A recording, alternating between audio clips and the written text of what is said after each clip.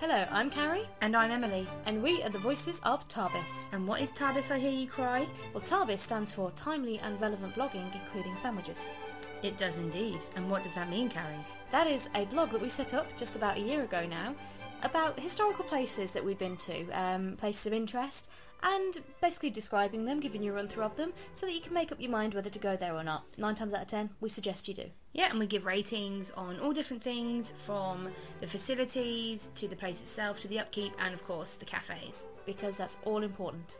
Definitely. But we decided that we didn't just want to write about things, we wanted to talk about them as well. So we set up a podcast that you're listening to, which is all about people, places, historical events, things of interest that we like to geek out about. Yep, we wanted to get on another platform because nerding about history is what we do best, and we wanted another way of doing it. And sharing it with you lovely people. Now, you can listen in, obviously. You can also read our blog and get in touch. How can they do that, Em? Well, it's using our handle, which is the same for Instagram, Twitter, Facebook and WordPress, and that is at Tarbis History. And Tarbis is all capitals and history is all lowercase. So come on in, have a listen, drop us a line if you think that there's someone in particular that we should talk about, or, God forbid, we get something wrong. Definitely, if we get something wrong, I want to know. So, sit back, relax and enjoy Tarbis After Hours. This week on Tarbis After Hours, there's a certain something in the air. Cards and flowers are being given, chocolates are being shared, and somewhere more than one forgetful bloke is in the doghouse. Not just blokes, some women too. Definitely. Yes, it is early February, and this week we've decided to look into St. Valentine's Day and the man behind the so-called celebration. Now, whatever your thoughts on this holiday, it's not really something you can escape, and it is, without doubt, become very heavily commercialised. But where did it start? Well, the simplest beginnings is figuring out who St. Valentine's Day actually was. Carrie, take the mic. Yes, boss. The first thing to know about St. Valentine is that he is the patron saint of lovers, obviously, epileptics and beekeepers. Yeah. Aside from that, however, the waters get a little murky around old Val. So murky, in fact, that in 1969 he was actually removed from the general Roman calendar, but because of the lack of information surrounding him, although the Catholic Church does still recognise him as a saint. It's widely believed that he was a Roman priest turned martyr after being killed as part of the wider persecution of Christians by Emperor Claudius II Gothicus, full name Marcus Aurelius Claudius Gothicus. They just love the names that they had back then. Yeah, bit of a mouthful. Just a tad. And apparently he did this in around 270 AD. His remains were buried on the Via Flaminia, and a basilica was allegedly constructed over his grave later by Pope Julius I. Another account is that he was a bishop of Terni in Italy who was, again, martyred. The common denominator here is that he was martyred or killed for his beliefs. But why? Well, we don't quite know that either. Again, the most popular theory surrounds Claudius II, also known as Claudius the Cruel. Interesting moniker there. Yeah, just a tad. I wonder what he has done. He was responsible for involving Rome in a lot of wars during his time as emperor. He was born in May 214 AD, CE, whichever you want, and he died in 270 CE AD. So he lived to be around about 56, which is quite good going for back then. Yeah, it's about average. Yeah. He got the name Gothicus because of his defeat of the Gothic invaders in 269. He started out as an officer in the Roman army under Emperor Gallienus. and later commanded his cavalry. Then, when Gallienus was assassinated in 268... Sorry, it's just... Go on, say why you're laughing. No, I'm not laughing because of the word anus. I'm laughing because it's just so planned that when I don't know a word, you know exactly what to say. That's why we work so well. Teamwork. I'm glad you like to think I'm that immature to laugh at the Gallienus. Yeah, but you did earlier, though. I did earlier. Anyway. Anywho, when Gallienus was assassinated in 268, yep. Claudius took power and suppressed an ongoing rebellion. He wasn't a wildly liked emperor, and only the central part of the Roman Empire really even recognised him as emperor. Okay. He tried to take back the western part of the empire but failed. He succeeded in destroying a large Gothic force near modern-day Serbia, however. So, Gothicus. Yep. He died of the plague in 270 AD whilst preparing for, guess what, more battles. Woo. In order to keep up fighting, he had to have a strong army, which meant plenty of men, plenty of single men, without ties to wives or families. So in order to get this strong army, he forbade any and all marriages and engagements throughout the whole of Rome.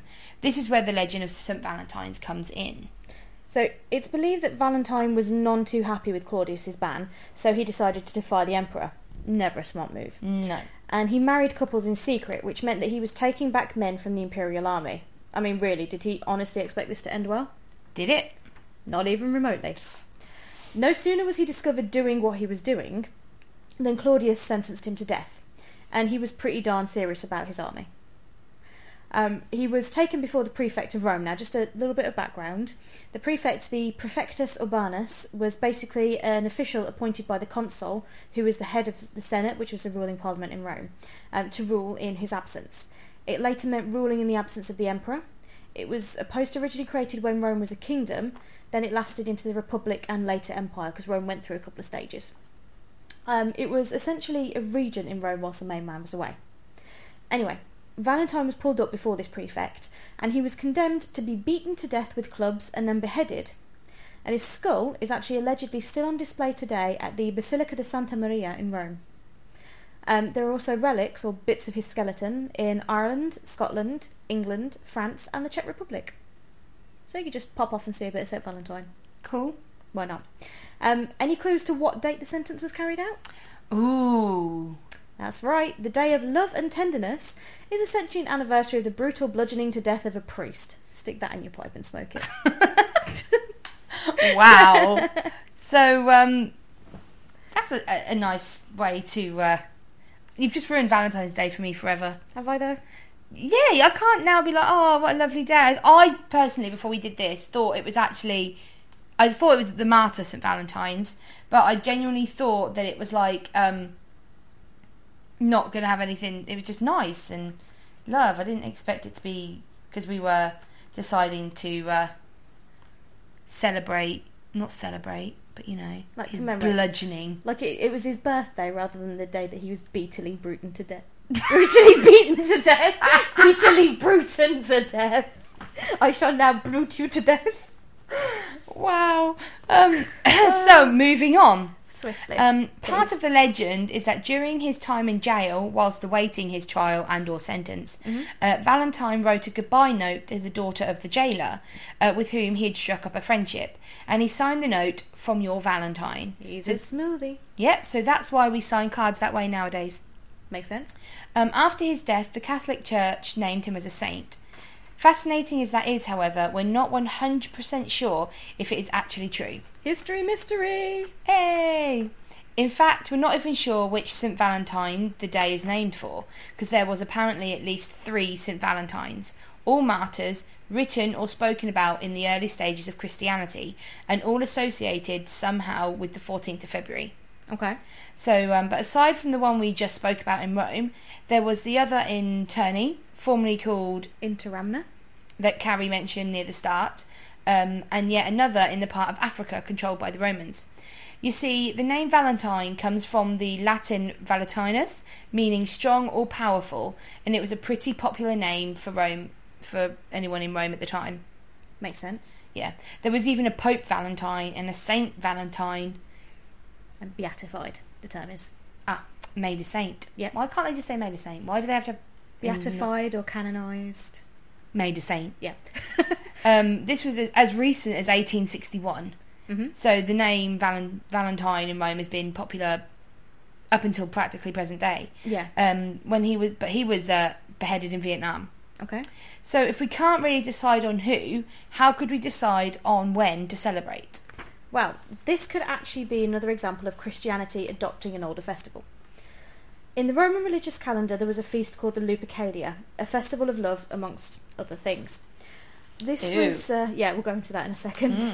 This was celebrated all the way up to 496 CE AD, so relatively about 1500 years ago, give or take, when Pope Gelasius declared that February 14th would be the feast of St. Valentine instead.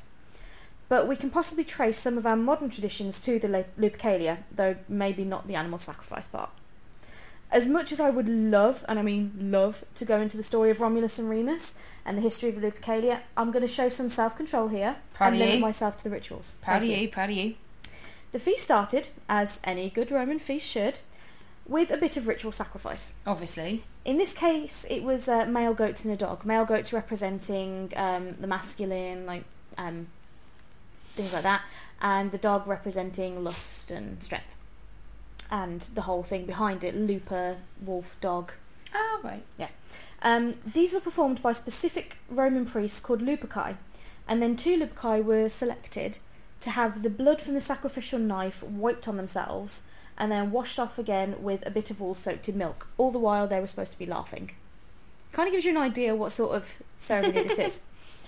They then feasted, cut some of the hide of the sacrificial goats, and ran around the city either naked or near as damn it, and used the bits of hide to whip at women that took their fancy. Interesting fact, one of the more famous members of the Lupercalia was Mark Antony, Cleopatra's lover. He actually ran around, whilst Julius Caesar was lording it up and being like the lord of the Lupercalia, Mark Antony was one of the men running around naked whipping at women. Yeah. Say what you like about the Romans, they were never dull. Frankly, I think that Cards and Tesco's finest flowers are a bit bland in comparison. Yeah, I'm not entirely sure.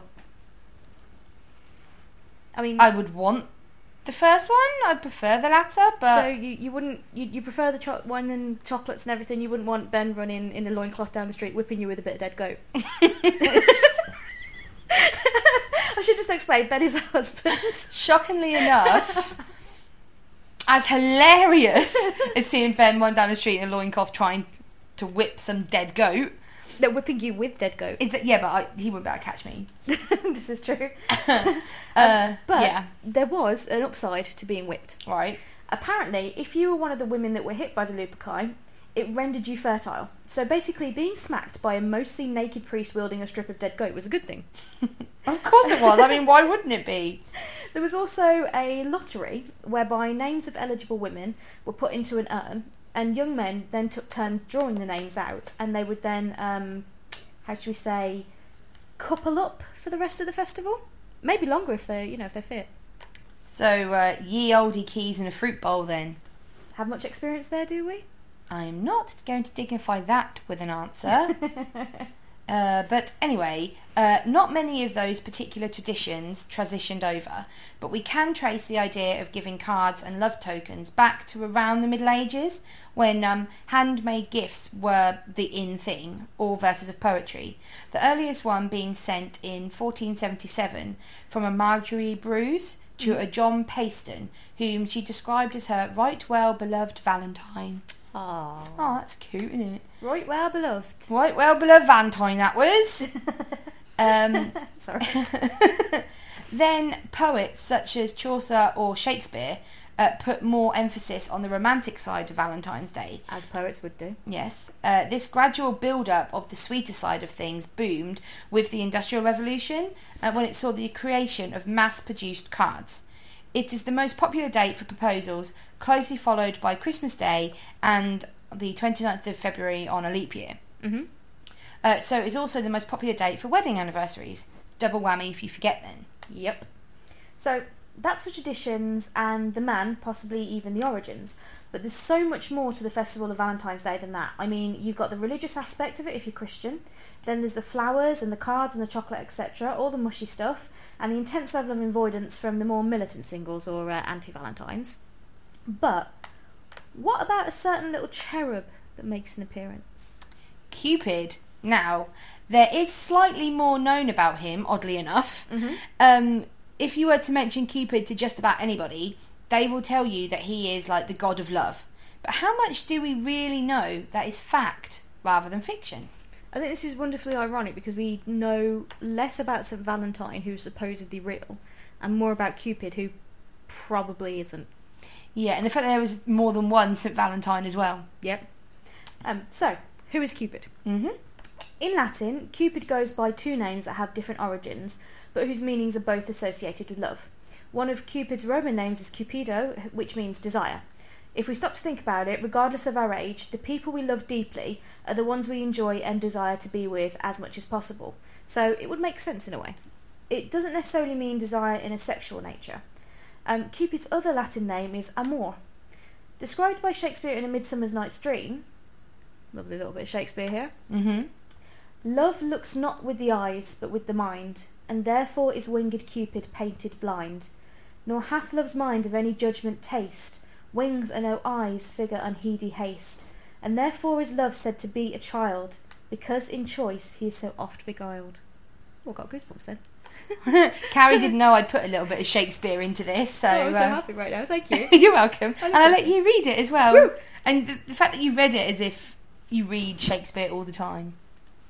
I mean, I do like that particular verse. In fairness. Well, you know all of the verses.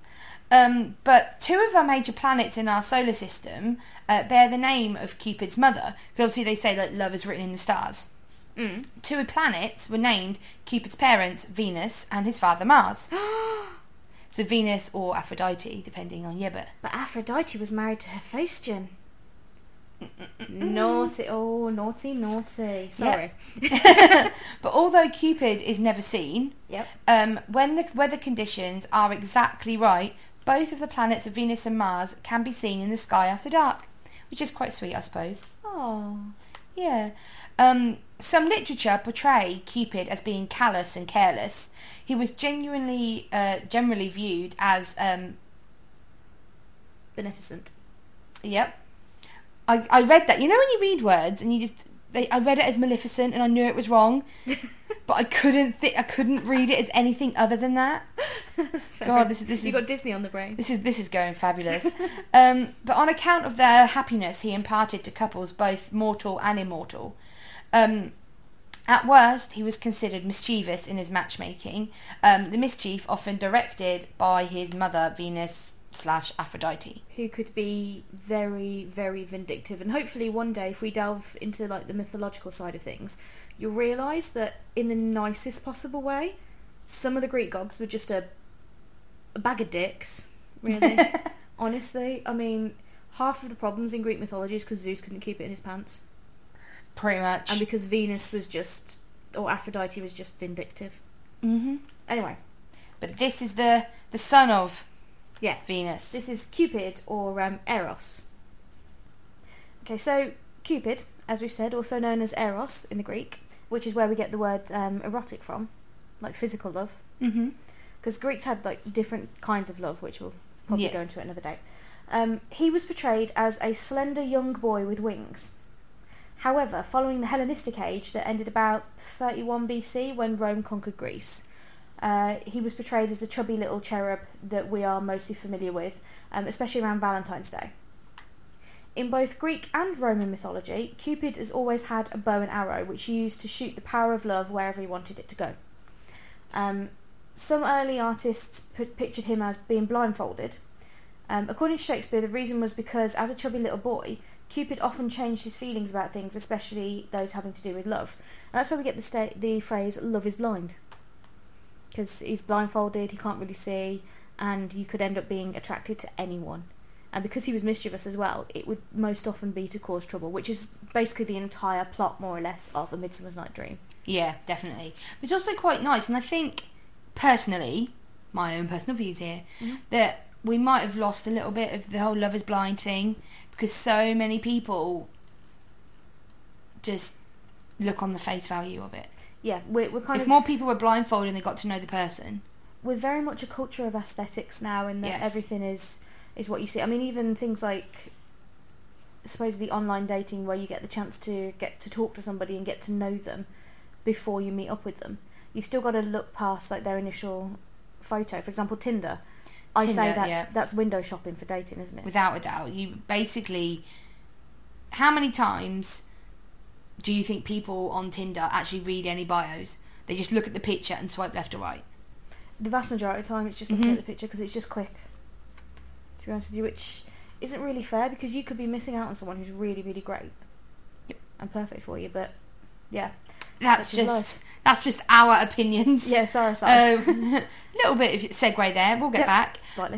Although Cupid is portrayed with a bow and arrow, he actually had 2 arrows, or perhaps 1 arrow with 2 very different tips: a sharp one and a blunt one. Sharp tip, blunt tip. Yep. If he fired the gold one, which was a very sharp tip, the female's heart, where it landed, would immediately be filled with love and the desire to be with a certain male forever. Okay. Shakespeare's words about Cupid changing his mind, like we said before, applied to the blindfolded Cupid, and his use of the blunt-tipped lead arrow. Whether male or female, when the lead tip struck a heart, the message was that one person in that relationship wanted it to end and be free from that person forever, so another relationship could be started. So he's not just Cupid the maker of relationships, he's also Cupid the breaker of relationships. Mm-hmm. Ah. So, according to some writings, Cupid personally experienced the pain associated with the lead arrow as a child. Aww. According to this account, as a small boy, Cupid, or Eros, tried to get some honey out of a beehive and was stung in the process. Of course, the first person Cupid wanted help and comfort from was his mother. Naturally. So even in today's world, when we experience pain, although a lot of us around offer help and comfort to others, the person we truly want to be with is our mother, because we believe that nobody's help or comfort has the power of love that hers does, and that comes from Cupid and being stung by a bee. Oh, wow. Yeah. But this is the account that obviously... Sorry, I got distracted by 2 pigeons fighting on the roof. Sorry. I didn't realise it was me. Anyway, yeah, sorry. Sorry. Yeah. And we're back, Carrie, are we back? We're back. We're back. Yes, and the account of Cupid and Psyche. Yeah. Cupid had a relationship with a woman named Psyche who led a very lonely life because none of her female friends liked her and none of the male gods paid any attention to her until she met Eros. She had, in the original legend, she had sisters that were already married off. She wasn't. Many experts in the world of folk tales and movies believe that the current popular Beauty and the Beast is basically a modern-day version of the story of Cupid and Psyche. While Cupid is always shown as having wings, Psyche, whose name means soul, hence psyche, psychology, things like that, she's depicted as a beautiful butterfly. To please her mother, she was given the task of finding her way to an underworld cave where she was to locate a special treasure box and bring it back to Venus. On the way back, Psyche opened the box because of her selfish desire to be loved and was immediately struck dead. When Cupid found her, he struck her with a golden arrow which brought her back to life so she could become his wife. Basically, he fell in love with her at first sight. Cupid and Psyche are said to have had a daughter who was given the name Voluptus, meaning pleasure. Despite the fact that they were both very lonely, according to the story, they lived happily ever after. One of the things, a little bit of segue that I happen to know, when Cupid first, he sort of abducted Psyche, and he said that I will marry you, and I will come to you at night, but you must never turn on the light to look at me. You must never see me, because he didn't want her to know that he was Cupid. Okay. This is where the whole Beauty and the Beast thing comes from. It's like, she knew every day that she was married to some guy, she lived in this beautiful palace, way above the clouds, she didn't know who it was. She eventually went down to see her sisters in the mortal world, and they were really jealous of her and all of her wealth and everything, and they said, well, you need to find out who this guy is. So she did. She found out, and she realised it was the god Eros, and things basically went badly for her. But eventually, they reconciled and had a happy life together. Aww. Yeah. Another account that I read, because obviously there was a lot on Cupid, so we're probably at some point going to do an entire podcast on Cupid himself. Mythology, woohoo! Yep. Sorry. That Psyche was actually more beautiful than Aphrodite. So it was Aphrodite, Venus, who sent her to the underworld. Oh no. Or and got ordered Cupid to kill her, but Cupid fell in love with her, and that's how then. That's just another one that I read while working on this. You do not say or have it proclaimed that you are more beautiful than Aphrodite. No, you do not. 2 words: Trojan War. So back to the Christian side of it that you said about. Okay. To adapt myths for Christian use, medieval mythographers. Mhm. Oh, that's a cool word, isn't it? Yeah. Mythographer. I want to be a mythographer. Anyway, medieval mythographers interpreted them morally. In this view, Cupid might be seen as a demon of fornication. They did have a kind of a tendency of demonising old gods. Yep. The innovative Theodulf of Orleans wrote during the reign of... Charlemagne? Yep. He reinterpreted Cupid as a seductive but malicious figure who exploited desire to draw people into a underworld of vice. Okay, so he's kind of like the little love-struck demon on your shoulder sort of thing. To Theodulf, Cupid's quiver symbolised his depraved mind, his bow trickery, his arrows poison, and his torch burning passion. Okay. So it was appropriate to portray him naked as to not conceal his deception and evil. So that's why we have the other depictions of him being naked. Like a naked little cherub holding a torch. That's why carrying a torch for someone. Mm-hmm. Little Cupid with his burning arrows. Yeah, but that was Christians trying to prove, obviously, to give some moral to the Greek myths. Yeah. That he was actually the devil of fornication. Wow. Yep. During the 14th and 17th century, painters created many works of art that showed Cupid as the baby angel. The same version then began to appear on Valentine's Day cards during the late 1800s. And ever since, the image of Cupid as a flying infant who inspires love has struck into people's hearts and minds, and it's the version of Cupid that we are most familiar with today. So that's little Cupid, that's little cherub, love is blind. That's it really. That's Valentine's Day in a nutshell. That's all we could really find out about him. Yeah. It's a bit tricky because of him being so not well known. Yes. Or there being so many mysteries surrounding him. Yeah. That we had to do more on other things. But it's interesting. Yeah, definitely. When I suggested doing St. Valentine, because it's obviously Valentine's Day when this is on Thursday, I thought it was going to be not easy, but I thought there'd be loads and loads about them because it's such a famous holiday, such a well celebrated holiday. Yeah. I didn't think it would be as difficult as it has been. No, it's been a challenge, a bit of a mystery, but I think we've found some good stuff out. It's been interesting, especially the stuff about like the Lupercalia and things. And Cupid. Definitely. Yeah, so it's a modern day thing that's got ancient origins again, and most people don't realise that. So if we can teach a couple of people that's pretty cool. Yes. So, end of the podcast. You know what that means? It's time for the ridiculous death. Yes, and this time we're not so much keeping it with the Valentine's theme, but with the romance theme. Okay. And we're going a little bit further ahead than the end of the Lupercalia. Okay. We're going to France, 882. Oh. The 5th of August, to be precise. And to the reign of King Louis III. He ruled West Francia, which is what France was called at the time, for only 3 years. But he had quite a lot of military successes.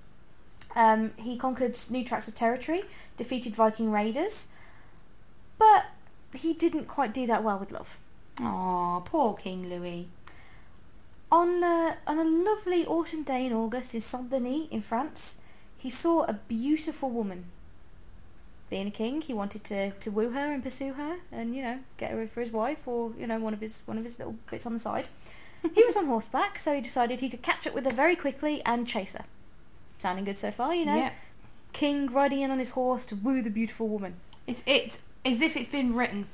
He was so focused on this beauty in front of him, didn't see where he was going, whacked his head on a door lintel, fractured his cranium, and died. So basically, he was that enamoured, took off like Cupid's arrow, straight from the bow, straight forward, didn't see where he was going, conk, gone. But he must have died to teach us an important lesson. Look where you're going. Be careful. When you're blindly following your desires, things can actually crash down on your head in the space of a second. literally for him. But on the plus side, good old King Louis won a Darwin Award for this. He did. He did indeed. So, congratulations. Congratulations. King Louis III, who ruled for 3 years. Died because he really, really wanted to tap that. Imagine being that poor woman. You hear the galloping hooves, you turn around and all of a sudden, bonk, you just see the king fall off his horse. Wow. I mean, she must have been quite something. She must have been. But yes, we've decided at the end of this one, just for a bit of a laugh, I guess, that we would end with some cheesy Valentine's Day chat-up lines. We would indeed, and feel free to use them. Yes. And if you get anywhere, let us know. You know, you can follow us on Instagram, on Twitter and Facebook, all at Tarbis History. Yep. So if any of these chat-up lines work, drop us a line and let us know. Yep. Or if you have any other funnier ones, let us know those as well. Absolutely. We were reading some to read out. We're going to read 5 each, and some are just so funny. They really are, and the cheesier the better, and the nerdier the better. Yep. So, Carrie, you would like to go first? Sorry, I'm trying not to laugh. Okay. Be serious now. Are you a banana because I find you appealing? That's a pun as well. Yep. Are you from Starbucks because I like your latte? If you're a triangle, you'd be a cute one. Yep. This is a sweet one. If beauty were time, you'd be eternity. See, that's not funny. That one's cute. Yeah, that one's sweet. Okay. If I followed you home, would you keep me? This is kind of creepy. Probably not. Okay, instead of that one, are you a keyboard because you are my type? Hey. Way. So what you got? If you were a chicken, you'd be impeccable. Oh God. Don't do that. Wow. Okay, next one. You must be from Tennessee because you're the only 10 I see. Smooth. Yep. What's your favourite silverware? Because I like to spoon. Oh God.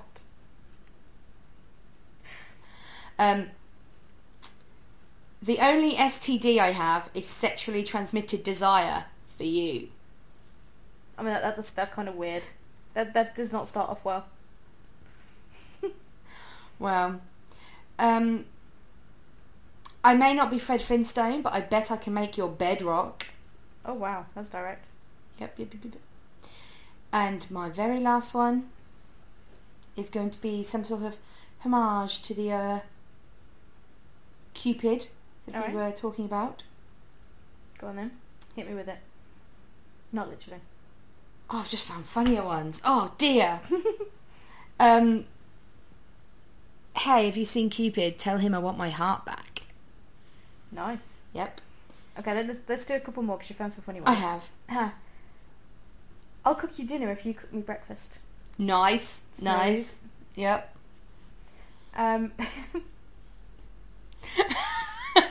Okay, I'll do my one. Are you a campfire because you're hot and I want s'more? Nice. Yep. Your name must be Coca-Cola because you're so delicious. Hey. We'll end on this one now.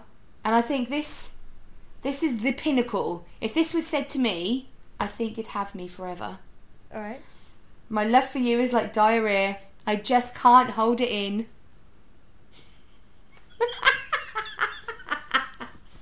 And on that bombshell... She's actually... I don't think we're going to get her back from this, ladies and gentlemen, so I'm going to sign off tonight. It's thank you for listening. If you've got any suggestions of where you want us to go next week, then Twitter, Facebook, Instagram, let us know. You can also leave a review on iTunes. And we'll talk to you next week. Yep, and have a very happy Valentine's Day on Thursday. Remember, even if you're single, we love you. Uh-huh. Be more convincing. I can't help it. This is like yet all over again. Oh dear Lord.